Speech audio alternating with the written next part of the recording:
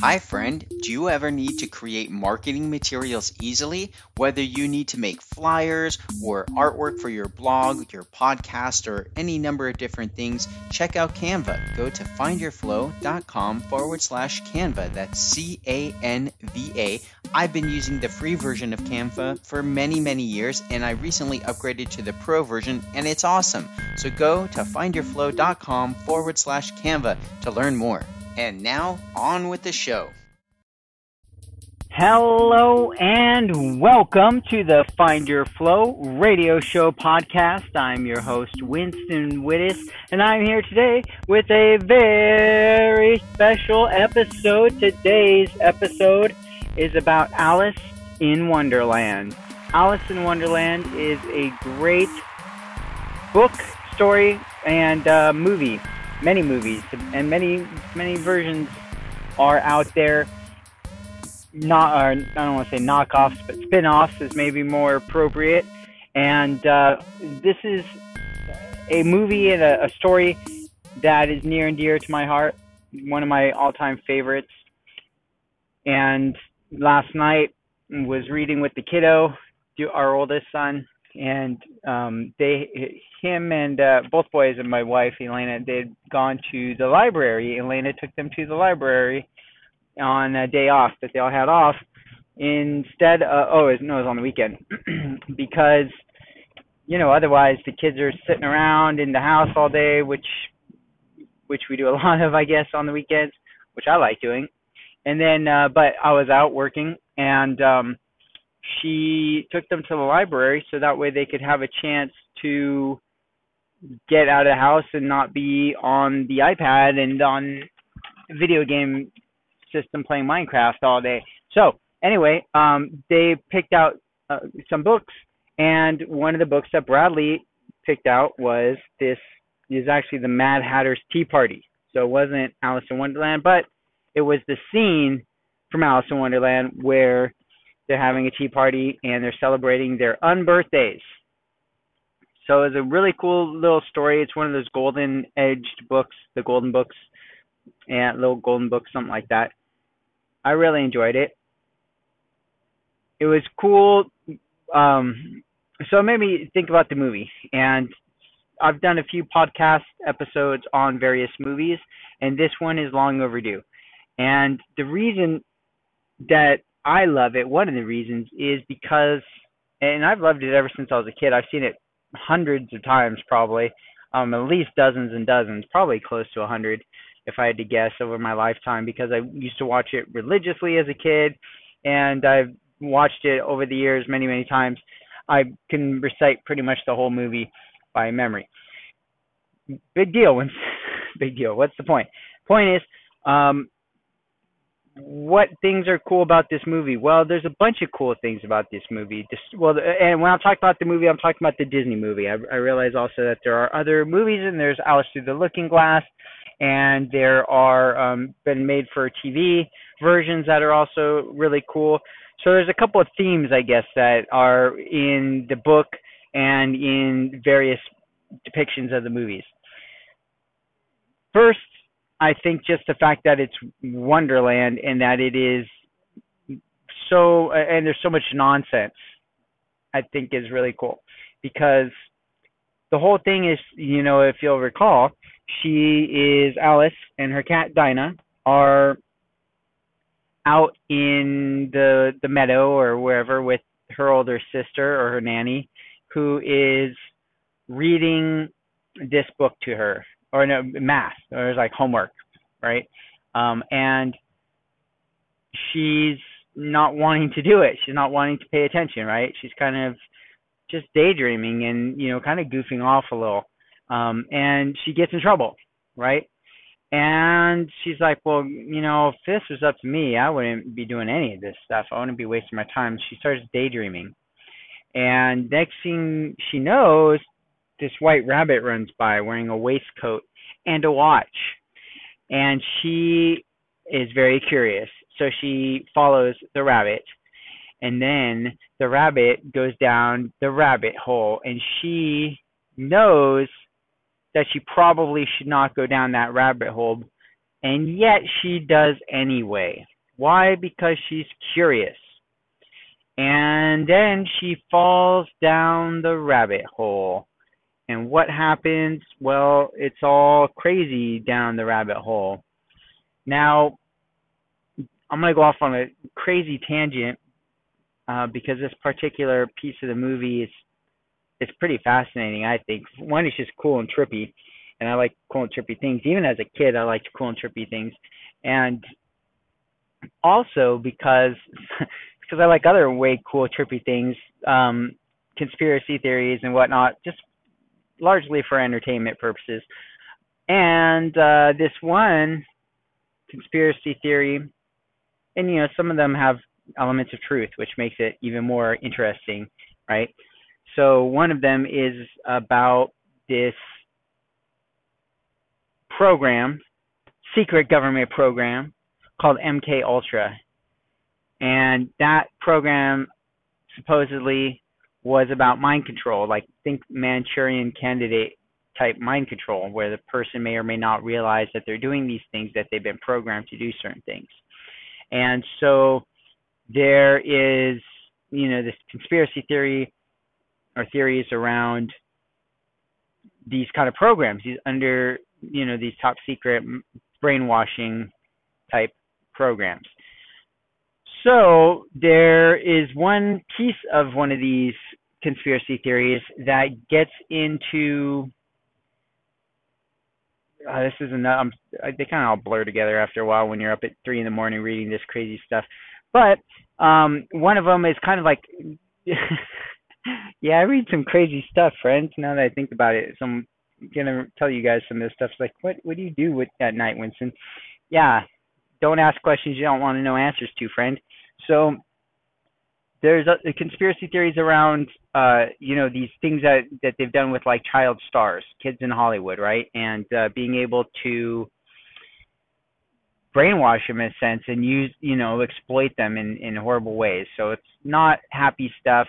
And there's this one, something I read somewhere that was talking about these people that are allegedly part of a super secret sect, you know, like Illuminati and or Satanist sects or whatever, and they use brainwashing to brainwash people to get them to, you know, do their bidding and or to be sex slaves or whatever, you know, be able to take advantage of people in certain ways. And there was this one conspiracy that you know, Walt Disney was involved with this at some level, and even if he wasn't, that his movies at somehow or in some way tied into this. And so, you know, that of course caught my attention. I got to check out this. And one of the movies that was brought into the mix was Alice in Wonderland, and they were talking about it as a way of using it to get into the kids' minds and be able to plant subconscious suggestions. Now, this sounds like pure science fiction and pure conspiracy theory. And again, it was, right? That's what I was looking at, conspiracy theories. And yet, I know from my own experience and practices and whatnot that some of this is based somewhat on truth, right? There's elements of it that can be true. Is programming of the subconscious mind possible and a real thing? Yes, it absolutely is. Can you program somebody else's mind without them knowing it? Kind of. I believe that you kind of can. I believe that you can, to varying degrees, depending on a number of factors. And have people done this in the past? Or have people spent money and time and energy to be able to do that? Yeah, I would have to assume that people do and have, and that at some levels probably the government, for reasons of security and or offense, have looked into this kind of thing. I would have to assume that they have, right? Because I would hope they have, you know, because I'm sure other countries are trying to use it against us at some point, or have at some point, and so ideally we would also be trying to figure this stuff out. So Alice in Wonderland, when I read that, I started, you know, the first scene that jumped into my mind was this going down the rabbit hole. and I did a previous episode on Going Down the Rabbit Hole podcast. I don't have any recollection of what I spoke about, but I do remember choosing a cool picture, and it was that scene right before Alice jumps down or climbs down the rabbit hole. And for me, if I were to try to use that for unconscious programming or even just going into a trance for myself, and why am I so into trances? Well, I believe they're very similar to flow states. There's a lot of overlap. And so getting into trance can be quite a useful thing. And it's something that I personally used on myself many, many years for self-hypnosis and reprogramming my belief systems to improve my life. Okay, so this idea that this movie could somehow be used to help someone get into a trance state, I found that fascinating, because the mind works in symbols. It's the subconscious mind, the unconscious mind works in symbols, and it works in things that are not always linear. It works in ways that don't exactly always make sense to the conscious mind. The conscious mind is bound to this two-dimensional time, right? This linear concept of time. Pretty much most people, I believe, operate on this kind of linear timeline, right? Like, oh, yesterday was yesterday, tomorrow will be tomorrow, today is today, it's 2 o'clock, and in a minute it'll be a 2:01, and after that it'll be 2:02, etc., right? That's kind of the dimension that most of us probably operate in most of the time. The unconscious mind, however, is not bound by those kind of restrictions. And so if you are the kind of person that remembers your dreams, nighttime dreams that is, then you may have noticed that I'm not all there myself. Sorry, I have to throw in the random Alice in Wonderland quotes as they come through. That was the Cheshire Cat. But you may have noticed that these dreams do not always make sense. They might be random. They might be jumbled. They might have weird things happening that don't make any darn sense. Why? Well, because your unconscious mind speaks in a different language. And if you don't know that, then it might seem like, what the heck? These dreams are just random. They don't make sense. Whatever. But if you knew that they do make sense at some level, it's just maybe a different dialect or a different way of communicating that might give you the insights you need to start translating the meaning of some of your dreams. So, for instance, let's say that, let's put myself on the spot with some example. Okay, so I have had dreams. I don't often recall my dreams. Why? Because I generally stay up too late, and then I don't sleep a whole lot, and then I wake up and I don't recall my dreams. I used to give them a lot more importance or a lot more value. And not that I devalue them now, but I guess over many years I've just really value productivity and staying up late to get as much done as I possibly can. But the nights I do have dreams, some of the dreams that stick out for me are related to waves, like water dreams. Like I'm out in the ocean and there are some huge waves outside, like big waves outside. And I see them coming and I, for some crazy reason, think that I'm going to try to catch them. And so I start paddling for the waves. I'm on a surfboard and I'm going to try to catch these huge waves. And I almost never do for one reason or another. Either it's too big and too fast and I can't drop into it, or, I kind of like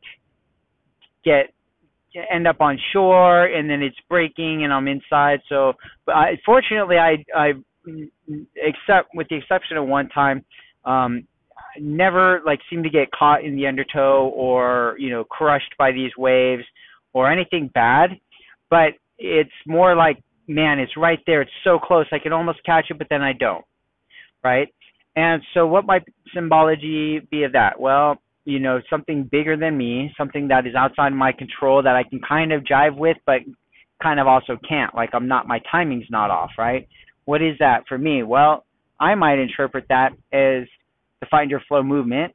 That's one big interpretation for me, I think, whereas I feel like this big, huge thing that's forming and shaping that I'm kind of interacting with. I'm like a part of it in a sense, right? I've got this website I've been building and the book series and the podcast and the social media and all these things I've been working on for years and years and years, and 18 years to be exact. And then, but also I know it's not about me and it's not about what I think it is. It is what it is. And it's going to continue to evolve and shape itself. And I'm just kind of trying to ride that wave, right? I'm trying to be in the position that when it takes off and it really catches on in the main consciousness, in the mainstream consciousness, that I will be positioned to catch that wave and ride it. And it's a big wave. It's like a tidal wave. It's so big. It's not just some wave generated by, wind swell or just regular lunar cycles or whatever. This is like big, massive change, sea change, as it, might be called. The level is just huge, and I haven't caught the wave yet. Now, I did say there was one time I had a slightly different dream with the water, right? And this happened to be shortly after pretty rough spot in my life, in our lives, my family's lives. And it was basically a year of really horribleness. And after we made it through, there was, it was me, Elena, and Bradley. And this was before Ethan was born. And it was a year of, almost losing Elena, basically. She was just in horrible health conditions. And it was me and Bradley, and I was trying to keep him healthy and going and to school and safe and also trying to keep my wife alive, right? And it was chaotic and, very challenging. And I had this dream where we were on this little tiny life raft in the middle of this big, huge, swirling, scary ocean. And Elena wasn't part of the equation. I don't know where she was in the dream. But then Bradley fell off the raft. Like, we got kind of like bumped and he fell off. And there was a part of me in the dream that was like terrified, and because it's this big, scary, swirling ocean. But then there was another part of me that was very calm, that said, you know what, he's going to be all right. I'm going to rescue him. And I, dunked my hand in and grabbed him. I was holding on to him, and I knew he was going to be okay. We were going to get through it. And then I pulled him up out of the water, and he was okay. And so I think, that's kind of an easy one to dissect, right? Okay, there's craziness and hecticness in my life experience, and as crazy and hectic as it was, I still had faith, and we were able to pull through okay. That would be a probably pretty simplistic and probably fairly accurate understanding of what my unconscious mind was showing me, right? And so, but it's not like, it's not super obvious on the surface level, right? It's like, oh, well, maybe if I had looked at it just at the surface level, I might have said, well, I'm never going to go rafting in the ocean. Well, yeah, okay, great. That's kind of missing the point, though, isn't it? And I'm never going to go surfing out where the waves are huge. Well, yeah, I'm not going to do that either in real life, because I've learned that lesson in real life, too. And but that hopefully gives you some ideas. And then there's other ones I can't think of off the top of my head, but there's also word association that you can consider. So there's a lot of words, especially in American English, that mean multiple things, right? Hey, you might have read this, and that is red in the color sense, right? And maybe I can be like this, and being is a state as well as an animal that is a bee, that is being itself. And so these puns, the unconscious mind actually works in puns. That's a thing. It's crazy, right? So if you can start to see these kind of play on words, then you can maybe start to get some insights into some of your dreams and into some of the depths of the way your unconscious mind maybe trying to hint things to you. And how did we get down this rabbit hole? Oh, yes, we chased the white rabbit. And so as we come back and start to wrap up this particular episode of the podcast, Alice in Wonderland, how did I go from being a kid watching Alice in Wonderland time and time again to being an adult talking about watching Alice in Wonderland, ending up talking about dreams and puns and levels of consciousness? I don't know. Maybe I was one of those kids that maybe I put myself in a trance enough times that who knows? I'm just making stuff up. Alice in Wonderland, it's awesome. Buy the book, buy the movie, or not. It's one of those things. It's a great story. I think most people know it by now. I love it. I'll watch it many more times. I'll read the book many more times, and all the different pieces of it and versions of it. And if you love it too, then let me know. Let me know why. I'd be interested to know why you do or don't like it, and what life lessons you may or may not have been able to extract from it. If you feel so inclined, share it. Send it to me, info@findyourflow.com, or on social media, facebook.com/findyourflow. And until next time, my friend, be flowing.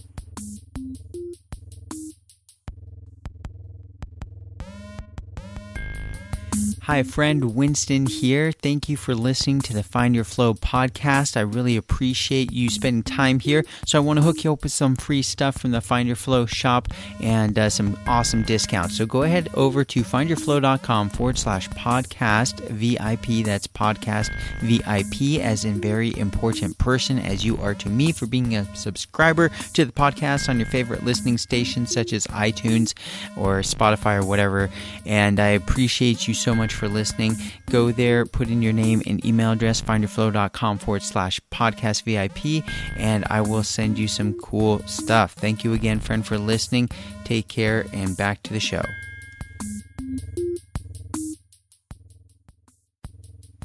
Well, thanks for listening, friend. By the way, do you have a story that you would like to share with other flowers? Maybe you'd like to put it in a book. Well, go to findyourflow.com/author club and learn how you can publish your own book or become a published author in the Find Your Flow book series. Simply go to findyourflow.com/author club, all one word, and be sure to join the free Facebook group while you're at it. Thanks, friend, and until next time, be flowing.